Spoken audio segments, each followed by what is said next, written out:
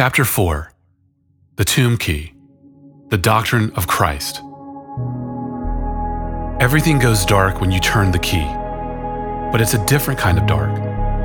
The kind of dark you felt in the void before the world was made. This is the dark you feel right before morning dawns, the kind that seems to be waiting for sunlight to conquer it. And after a while, the soft light of day finally breaks in, allowing you to see the surroundings you've only been able to smell and touch thus far. Even with the thin light, you don't know where you are. You can't recognize anything. There is no sky above or grass below. Instead, stone and earth border you on every side, except behind you, where the sun sneaks in. There you see the massive circle of rock that someone or something has somehow rolled away from your chamber's man-carved entryway. Outside the stone door is a garden choked with weeds and thorns, and the familiar sounds of a city starting its hectic and hurried day outside the garden's gates. But it's not what is outside your stone door that steals your interest. It's what you find inside. Against one of the walls lies a pile of linen cloth, strong with the smell of oil and spices. Then, the wise and familiar voice echoes off the stone walls surrounding you. The person of Christ. Christ, the death killer. Your hope hinges on another. Eden taught you that you need someone to take your poison.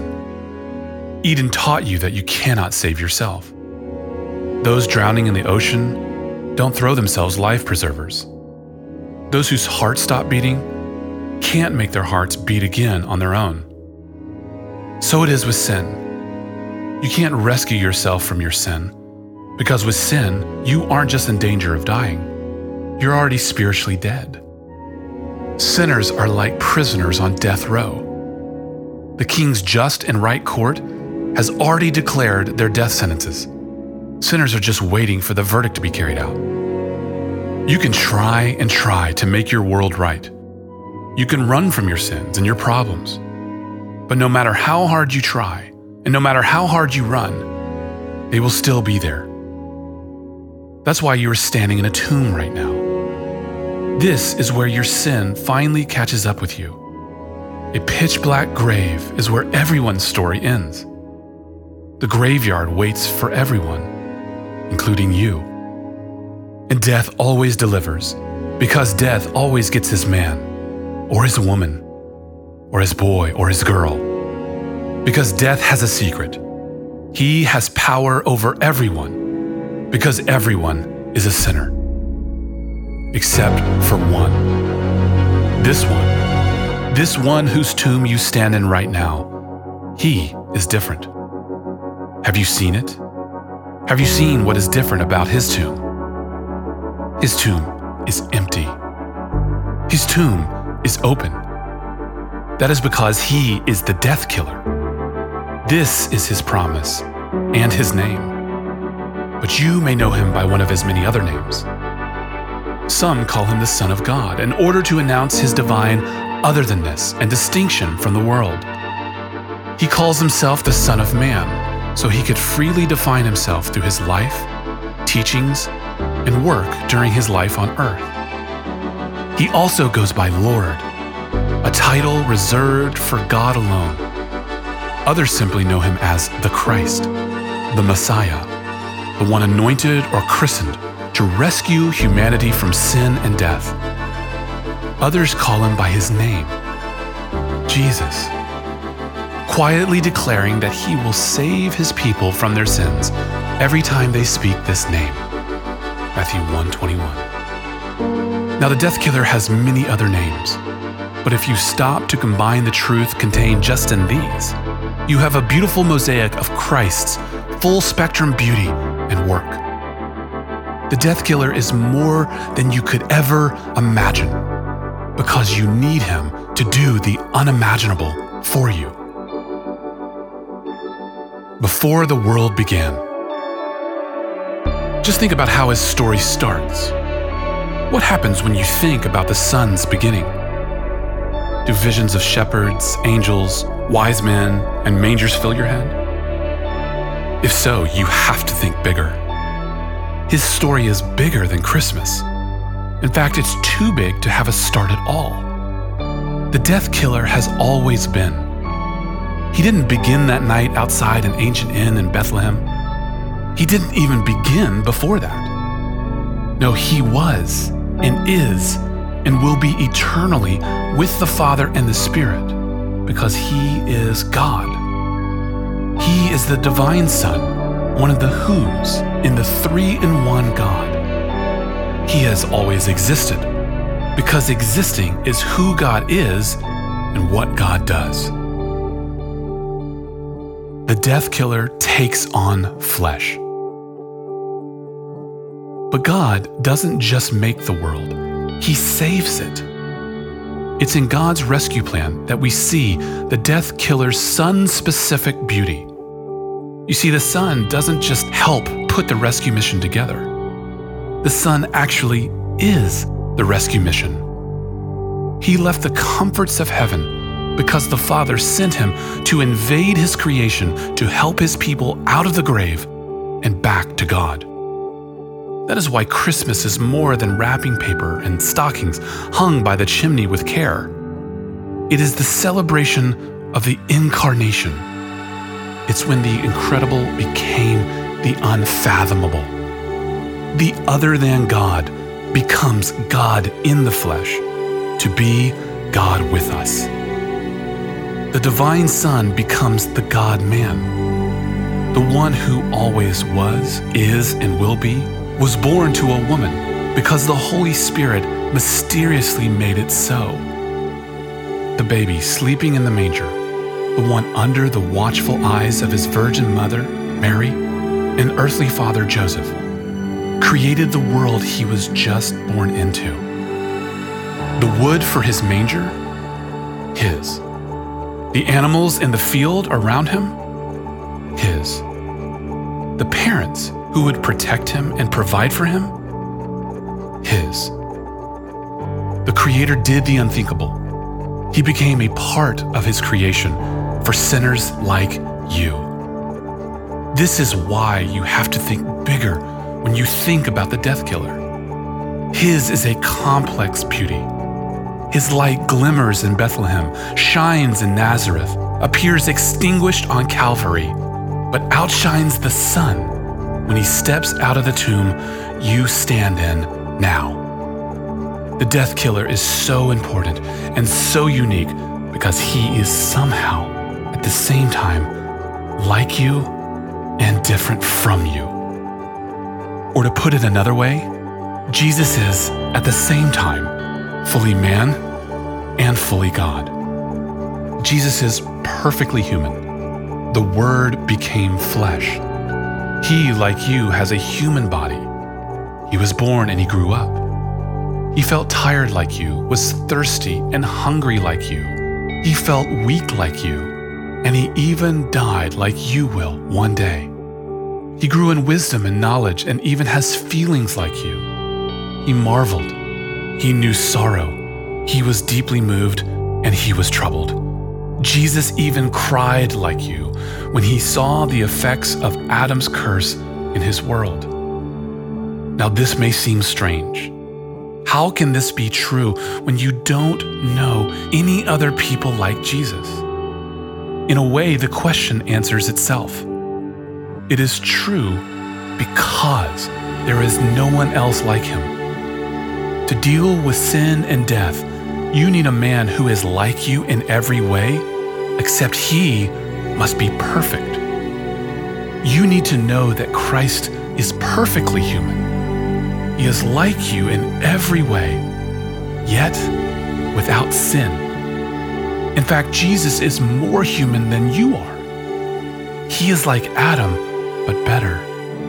He is sinless and never sins. This is one of the reasons it's so hard to know the death killer.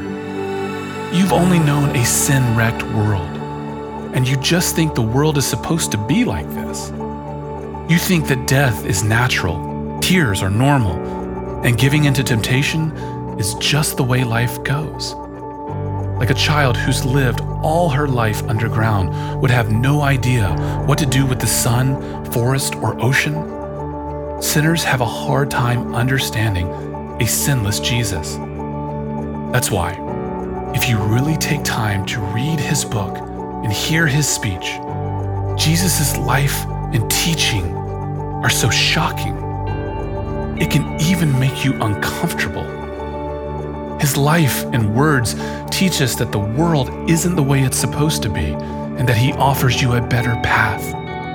He offers you his kingdom, the right side up world in the middle of our upside down world. But to sinners' ears, the king and his kingdom sound just the opposite. So the world rejects him, and his enemies seek to silence him. Many thought they could do this to Jesus. They thought they could make him go away because they thought he was only a man. And if he were, then silencing him might have been an option. But the empty tomb you stand in teaches you that the death killer is more than just a man. He is God with you. In fact, Jesus' divine other than-ness colors all of his earthly life and work. Like his Father, Jesus knows everything, is everywhere, finds all his life in himself, rules over creation, always existed, and is the creator of all things. He remains perfectly holy, answers his followers' prayers, performs miracles, fulfills prophecy, forgives sins, receives worship, and as you see in this empty tomb, defeats death, one of your biggest enemies. This is his testimony. The death killer is the God-man. He is the Son of God and Jesus of Nazareth. He is bigger, more perfect, and more unique than you can even imagine. And yet, like the bustling city streets right outside his tomb, the world passes by day after day, not even giving the most important person this world has ever known a second thought. The work of Christ. The death killer's actions. Do not be like the world. Do not ignore the death killer. Think hard about who he is. To do this, just remember that if you really want to understand who the God-man is, you have to understand why God became man in the first place. To know Jesus is to know his mission. To know his mission is to know Jesus. Who Jesus is and what he does are inseparable. So to know him well, for him to be the one who kills death for you, think hard about the 3 important acts that make up his divine drama. Act 1. The death killer dies on a cross. First, why did the death killer invade his creation? He tells us himself when he says that the Son of Man came not to be served, but to serve, and to give his life as a ransom for many. Matthew 20:28. God became man to trade places with sinners. Sinners deserve death and judgment because of how they've betrayed and double-crossed the King. Yet this is the beauty of the gospel. That same other-than king you betrayed became the near-you king to rescue sinners like you from their sin. That means the death killer came to die for his enemies. The sinless one piled up all his people's sins on his back and carried them up the cross. The very rebels he came to save hammered nails into his hands and feet, pushed a thorny crown onto his head, and suspended him between heaven and earth on 2 wooden beams. Why did the Son of God allow this to take place? Because Jesus came to defeat sin, death, and the serpent at their own game. He came to make things right again by having the greatest wrong in the history of the world committed against him. The death killer came to deal once and for all with sin and death so that his people might have freedom and eternal life. And he did all of this for you by becoming your stand-in. Imagine your older brother telling your mom and dad that he would be glad to be grounded instead of you right after you disrespected and lied to them. It's hard to imagine your brother, or anyone for that matter, ever doing that for you, isn't it?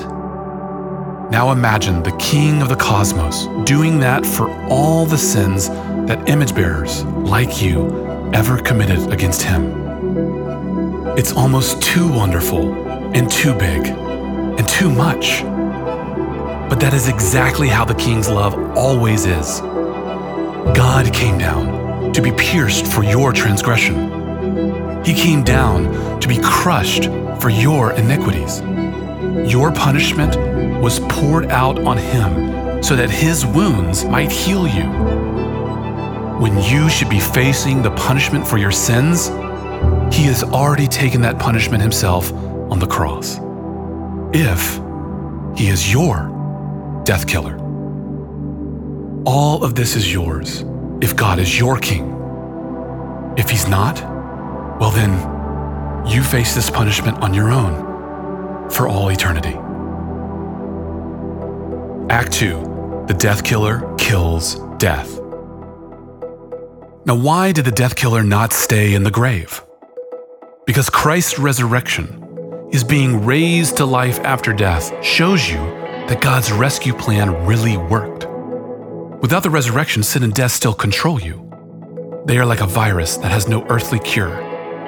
Jesus, though, is the God-man who became the antidote for your disease. He swallowed your virus, suffered its consequences, and showed the world that your disease has no power over him. That is the picture of the resurrection. Christ takes on your sin, suffered sin's death, and killed death's power with his resurrection.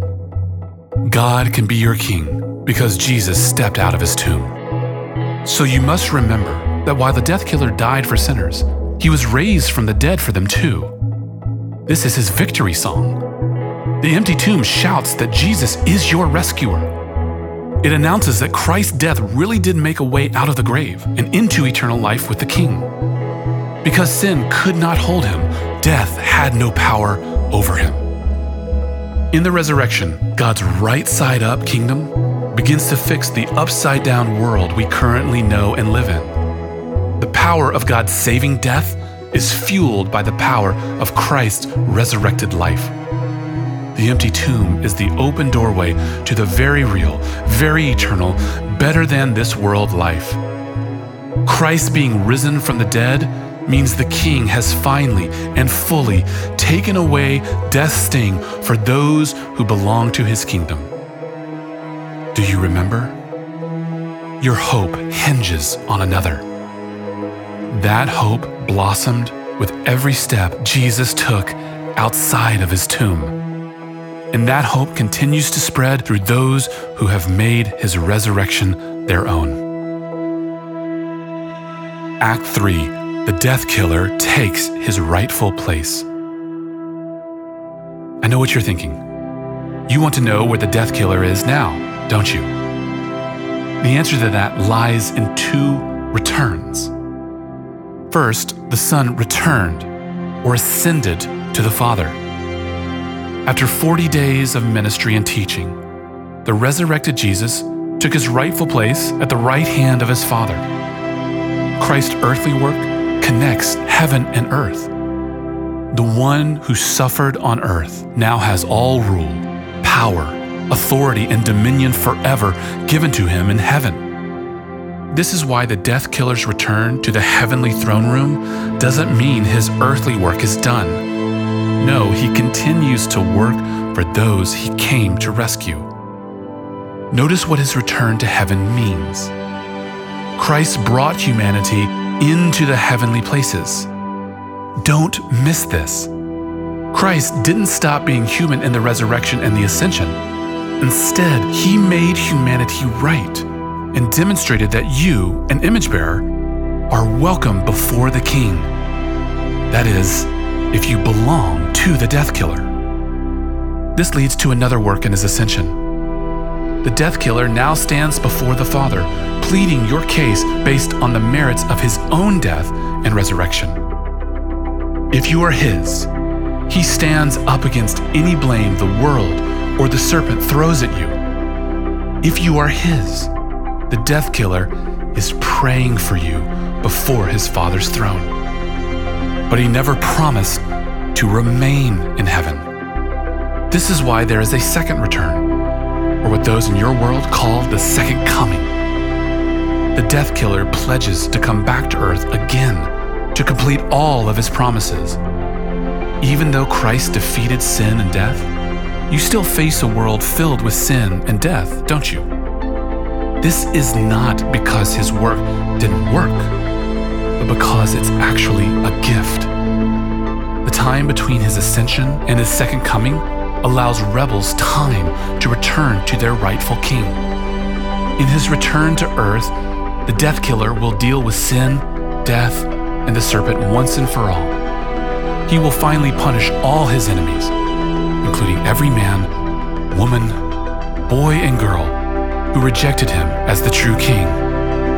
This is how he makes all things right. His second coming puts everything back into its proper orbit, wrings the sadness out of the world, unites heaven with earth, and places the king's throne at the center of this world made new. This promise, like a hymn line, pulls the threads of Christ's earlier cross, resurrection, and ascension work together with the hope of Christ's future work. This one, this Lord, Son of God, Son of Man, this Christ Jesus, this death killer, brings eternity past together with eternity future. He brings God to man, man to God, Christmas to Easter, the beginning to the end.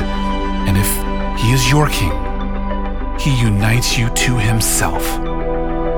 The question remains, where do you place your hope? Does it rest in the death killer making a way back to the king? There is only one way to find out. Turn the key to see what the death killer has done for you.